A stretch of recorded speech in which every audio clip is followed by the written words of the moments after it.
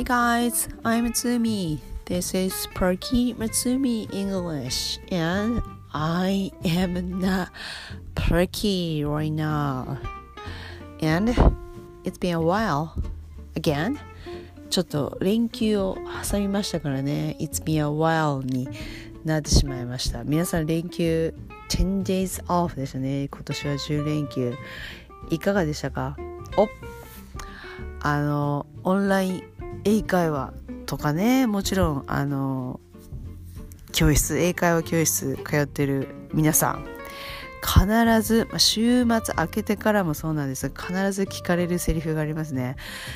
お休みどうでしたかと、週末どうでしたかって必ず聞かれるセリフがね、定番の質問がありますよね。用意しときましたか？必ずこの連休明けは聞かれる聞かれるでしょうね。How was your vacation? 連休お休みいかがでしたか？ How なんか私もついつい言っちゃうんですけど、How was your なんとか、君のなんとかどうだった？ How って聞かれてるから、まず最初 How って聞かれたら、それに対して1回目なんか形容詞で答えるのがいいというかね、会話の流れとしてそうなんですよね。ついつい休みどうだった？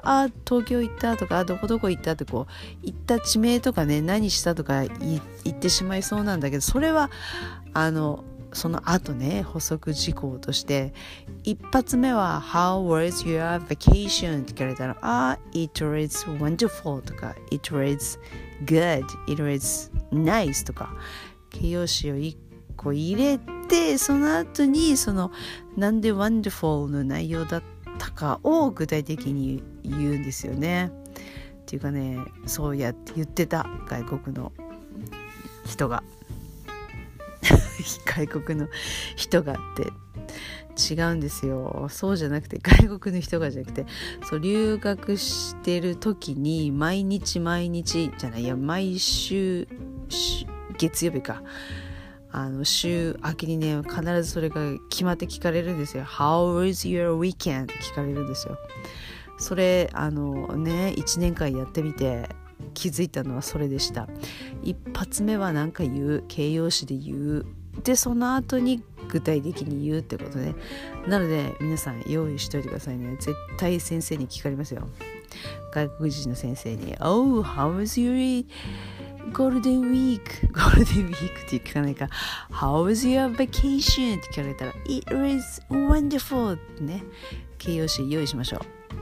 というわけで皆さんの連休いかがでしたか？ How was your vacation? My vacation was so これもね、私よく対応してましたが、そうって言われるといいのか悪いのかね。 Not so good, not so なんでしょうね。 OK でしょうね。 It was OK. My 10 days off vacation is always OK でしたね。はい、OK でした。And I have a question for you guys. 聞きたいことがあるんですよね。10連休もう後半に差し掛かって、よくニュースでやってるじゃないですか。やってますよね。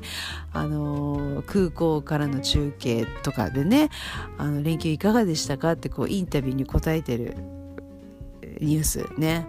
それをボケーっと見てたんですね、私テレビで。そしたらある男性がインタビューに答えてて、空港で海外から帰ってきて帰国して、キャスターにね捕まって、10連休どうでしたか、連休いかがでしたかって、その男性がねぼ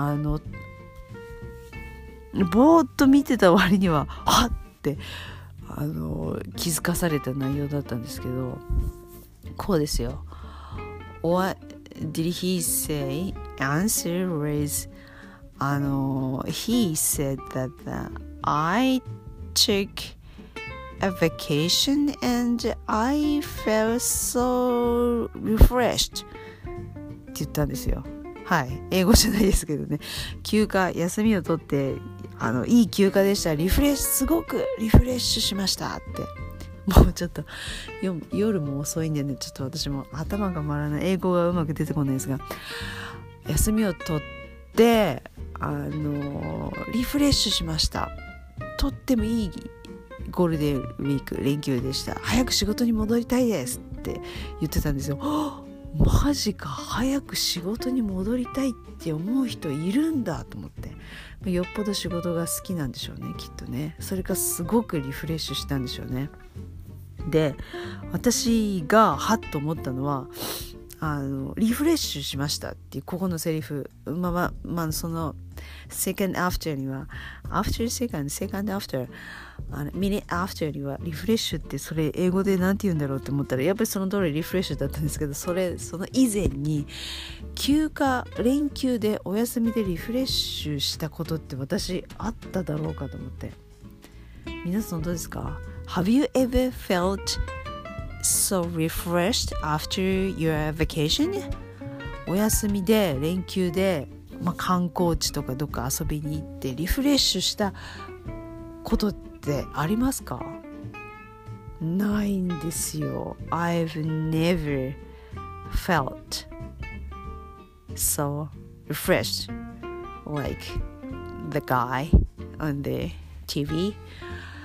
なのでそう思ったことがなくて、その後のセリフですよね。仕事に早く戻りたいですって思ったことももちろんないんですが、だからきっとすごくリフレッシュすると、なんかもう旅先でもやることもなくなって、はって仕事、そうだ、なんて言えばいいんですか、モチベーションが湧いてきて、仕事やりたいって自然に思うんでしょうね、きっとね。すごくリフレッシュした後って。そう思うと、私そんな連休過ごしたことないと思いました。なので今日6日です。今日6日で10連休が終わりました。で、明日連休明けですよね。だから明日を目前にして早く仕事に戻りたいですって思ってるかどうか、皆さん思ってます？思ってない。私全然思ってないもうちょっと休みたかったなみたいな。ということで、I have a question for you guys. What is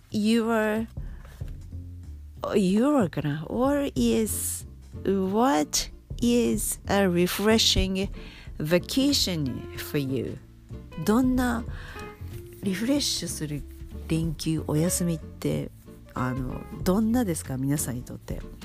それをね、ここ2日ぐらい私自問自答したんですよ。全体リフレッシュするには自分はどうしたらいいんだろうと思って。リフレッシュですよ、リフレッシュ。はい、英語でもリフレッシュっていう単語を使ってました。同じくね、リフレッシュ。Take a vacation to end かな。Take a vacation and to feel refreshed。 ED がつくんですよね。refreshed、 リフレッシュしたなのでね。もしくは、refreshing vacation だそうです。リフレッシュするような休暇、お休み、連休。と思って、I was wondering what is refreshing vacation for myself. Then そのね、インタビューに答えてた男性はね、なんか浜辺でビーチでゴロゴロしたりとかね、なんかそんなこと言ってたんですよね。確かにビーチでのんびりするのはいいですよね。それはいいけども、 Have you ever lain on the beach and do nothing? したことありますか？砂が入ってどうしようもないよね、ビーチでゴロゴロすると。いや、なんて言うんだって、レジャーシートは英語じゃないんですよ。レジャーシートっていうね、ピクニックシートね。ピクニックシート spread your picnic seat and lay down on your seat。 そうすると砂がじゃんじゃん入りますよね。そういう庶民的なのじゃなくて、折りたためるチェアね、あれを携えて椅子の上でね寝転がれば、砂は入らないにしたってビーチに砂はつきものですから、いずれにしよう裸足で行くんで、靴の中とかサンダルとかね、服から水着の中からもう砂だらけですね。あれが私あんまり好きじゃないね、砂がね。なのでビーチでのんびりは、リフレッシングバケーションではないな、私にとって。And then キャンピングどうかなと、キャンピングリフレッシュするかなと思ったんだけど、キャンピングは設営が難しいね。はい、一人で行くとねできない。キャンプ一人で行く人いるかな。 Alone キャンピング、いやいないでしょうね。多分団体で数人で行くと思うので、いいや。はい、キャンピングはない、私の選択肢にね。リフレッシングバケーションではないけれども、嫌いではないんですよ、キャンピング。なぜかというと I can feel a nature, a mountain, a river, and a much あれです、グリーナリーね、グリーナリー出てきたじゃないですか。タイムトライアルでもね、緑がいっぱいあるんです、自然がとかいうセリフがありましたね。Anyway, greenery, yes, feel nature, I like nature。自然が好きなのでキャンピングはいいと。ということで nature と思って、でいろいろ詰まってですね、リフレッシングバケーションって私なんだろうと思ってで詰まったんですよね。でそうして何を考えたかっていうと、行き着いたというか、今までの人生においてリフレッシングした感じたことはあるかなとずっとボケーっと考えてたんですよね。で意外となんていうんですか、これ日本人独特なのかもしれないですね。バケーションとか言うとどっか観光地行って観光名所巡ってあれやんなきゃとか、あそこ見なくっちゃとか、美味しいの食べなくっちゃとか、なんかアクティビティやんなくっちゃって思いませんかね。それが旅だと思ってる。で結局疲れて全然リフレッシングじゃないと。で思い当たったのが、リフレッシングしたなと思ったのが、やっぱりね、外国旅行、海外旅行で、新婚旅行はあまりリフレッシングしなかったな、あれは。楽しかったけれども。で、そのアメリカ留学先で、tons of homework がね、毎日出るんですよ。日々、宿題が何十ページ読んできましょうに加えてエッセイ書いてきましょう。グラマーの問題やってきましょうみたいなのが出るんですよ。でそれを私宿題ホームワークをどこでやってたかっていうと、うちに帰ってやってもいいんだけど、ステイ先のキッズがいてね、あまり静かな環境ではないので、公園でね、学校の帰り道、公園の脇をね通るんですよ。チャリ通勤じゃない、チャリ通学してたんですよ。大学とお家の間ね。でそのチャリ通勤じゃなくて通学で通る公園、だだっ広い公園なんですよね、アメリカの公園ってね。そうで、日本でいう公園みたいにこう必ず遊具があってじゃなくて、本当にただ池があってベンチがあってはい終わりみたいな、そういう公園がほとんどだったんですけど、そこの公園のベンチで宿題をしてたんですよ。ほぼ毎日ですね、学校帰りに。だからうちに帰る前ですよね。帰宅する前に公園寄って宿題をね、ベンチの上でこう教科書とかノートとか広げて、自転車は乗り入れられたかな、Is it okay? だったかな。いや違うな、公園の出入り口のみたいなところになんかポールにスピードリミットなんとかっていう数字のポールのところにチェーン鎖でなんかチャリそうだなロックしてた気がする。まあいいや。でベンチで教科書を広げてホームワークやってたんですよ。で大概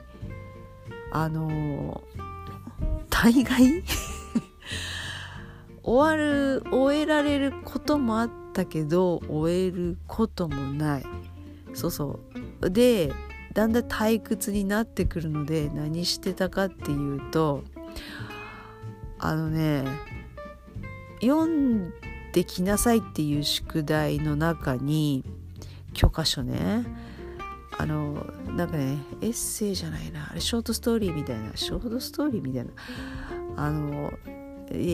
て言うんでしたっけリーダー読むとにかく小説物語を読んできなさいっていう宿題があってそれを結構好んで気分転換にねそれをやってたんですね。でそれを最初はやっぱりね日本人だからあんまりそうだだっ広い公園で何かするってことに慣れてないんですよね。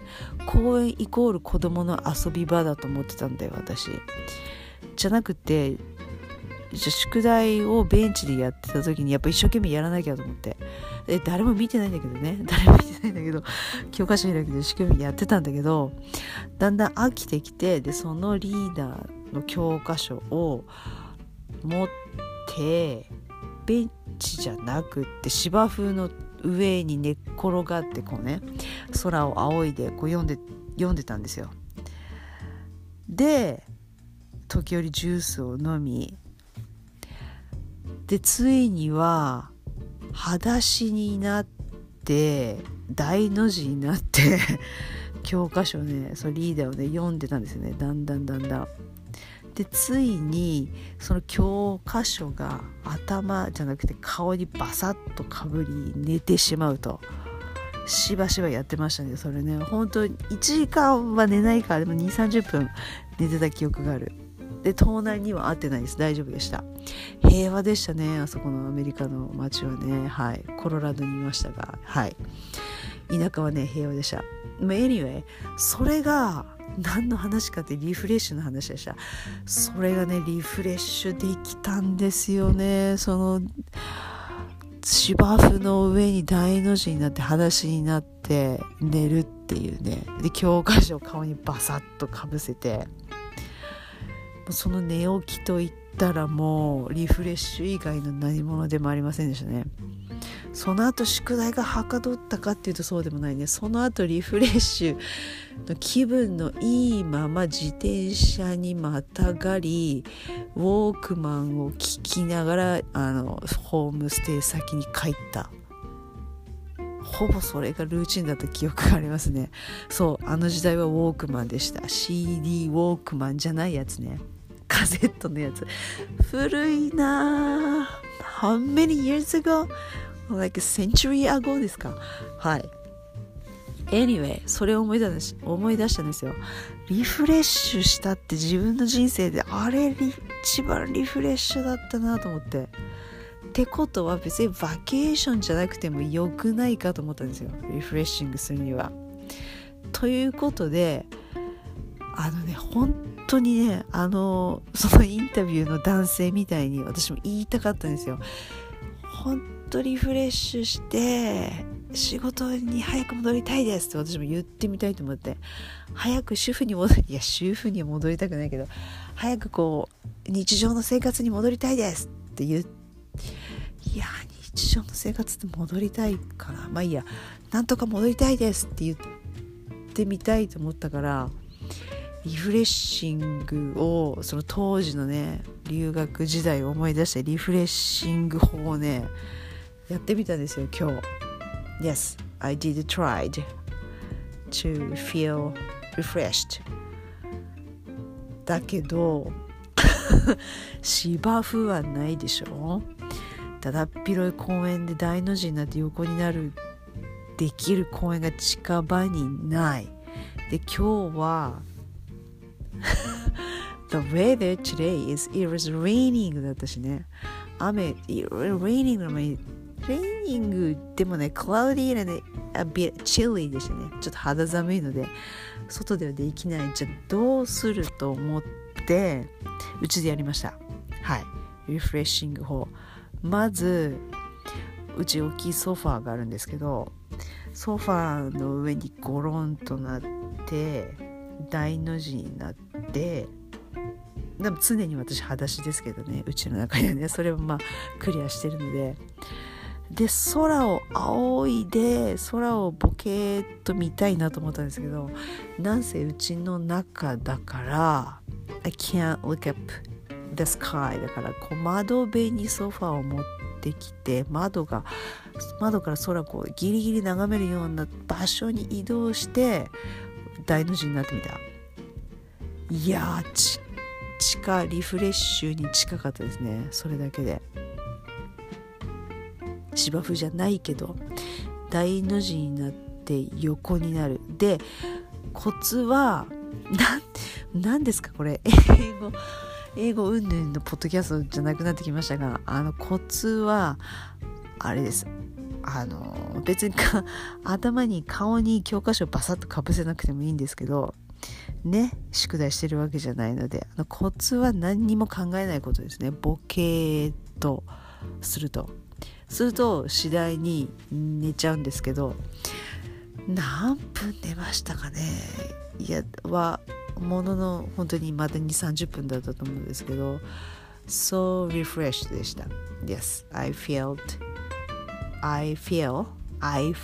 ね、過去形ね、 I felt refreshed。 はい、できました。何が良かったんでしょうね。ただボケーと寝てただけが良かったのか。ということでリフレッシングバケーション、リフレッシュするにはバケーションとは限らないということです。それが言いたかったんですね。というわけでもう20 minutes も経ちましたね。 Anyway and もう一つ One more thing I want to talk about is 今日から今日5月6日、はい、今日5月6日 Yes, May 6日ですが、5月号のテキスト始まりましたね。英会話タイムトライアルにしろ、ラジオ英会話にしろ、富山健先生の英会話学習にしろ、Enjoy Simple English にしろ、5月号始まりました。はい、5月連休中はやらないんですよね。復習ウィークなんでね。なんか5月6日月曜日から5月号のテキスト始まりました。ということで、その5月号ということは4月号は終わってるはずなので、4月号を NHK 語講座4月号テキスト1ヶ月やってみてどうだったかのレビューを Yes, I wanted to talk but もうすでに20分も過ぎたのでやめとこうかな、この辺で。それは次回にいろいろねあるんですよ。反省点が1ヶ月やってみて、それを生かして5月にねメインに生かさないとまた同じことの繰り返しなので。というわけで何でしたか今日は。 Yes, a refreshing vacation でした。 I hope you had a good refreshing I hope you had a refreshing vacation. And then あとは何でしたっけ。Thanks for listening again. これが大事ね。And until next time. Until next time だったっけじゃなくて Yes, thanks for listening again and see you soon. そう、これが一番簡単でいいと思ったんだ。Again, thanks for listening and see you soon. Bye.